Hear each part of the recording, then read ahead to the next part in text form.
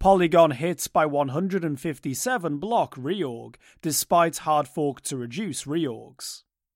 On Wednesday, Polygon experienced a blockchain quirk affecting 157 blocks, or approximately 5 minutes worth of network activity.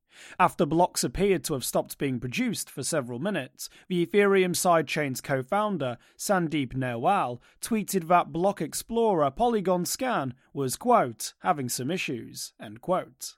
In actual fact, the interruption was down to a chain reorganization, or reorg, a problem that Polygon is attempting to fix. Reorgs occur when network nodes fall out of sync with each other, and two distinct chains of blocks are produced concurrently. This may be due to a bug, network latency, or even malicious activity.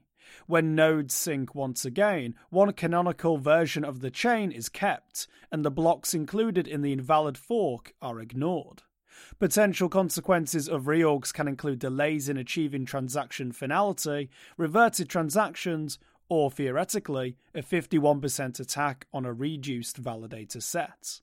Reorgs of a few blocks are not uncommon and generally have no effect on users, but this case caused concern due to the depth of the reorganization, which included 157 blocks. This could potentially have affected hundreds of users' transactions. The following day, Uniswap founder Hayden Adams publicly called out the network, referring to both Wednesday's disruption and another 120-block reorg in December. Nailwal's fellow co-founders Mihailo Bielik and Genti Kanani stressed that this case was down to a specific bug, and that current efforts are already underway to address the issue. Polygon is well established as a popular low-cost alternative to Ethereum mainnet. The network saw a huge increase in its user base during the spring of 2021 as gas prices on Ethereum became exorbitant.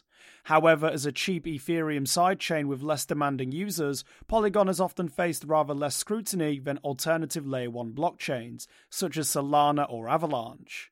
As well as lengthy reorgs, Polygon has been prone to relatively high gas fees. These can be due to spam transactions, which are cheaper to send than on mainnet, or blockchain-based games, such as last year's Sunflower Farms, which take up significant network resources and cause congestion. That said, the community is addressing reorgs and gas spikes in recent discussions on Polygon forums, and a January update, to which Kanani referred in the above tweet, aims to improve these issues.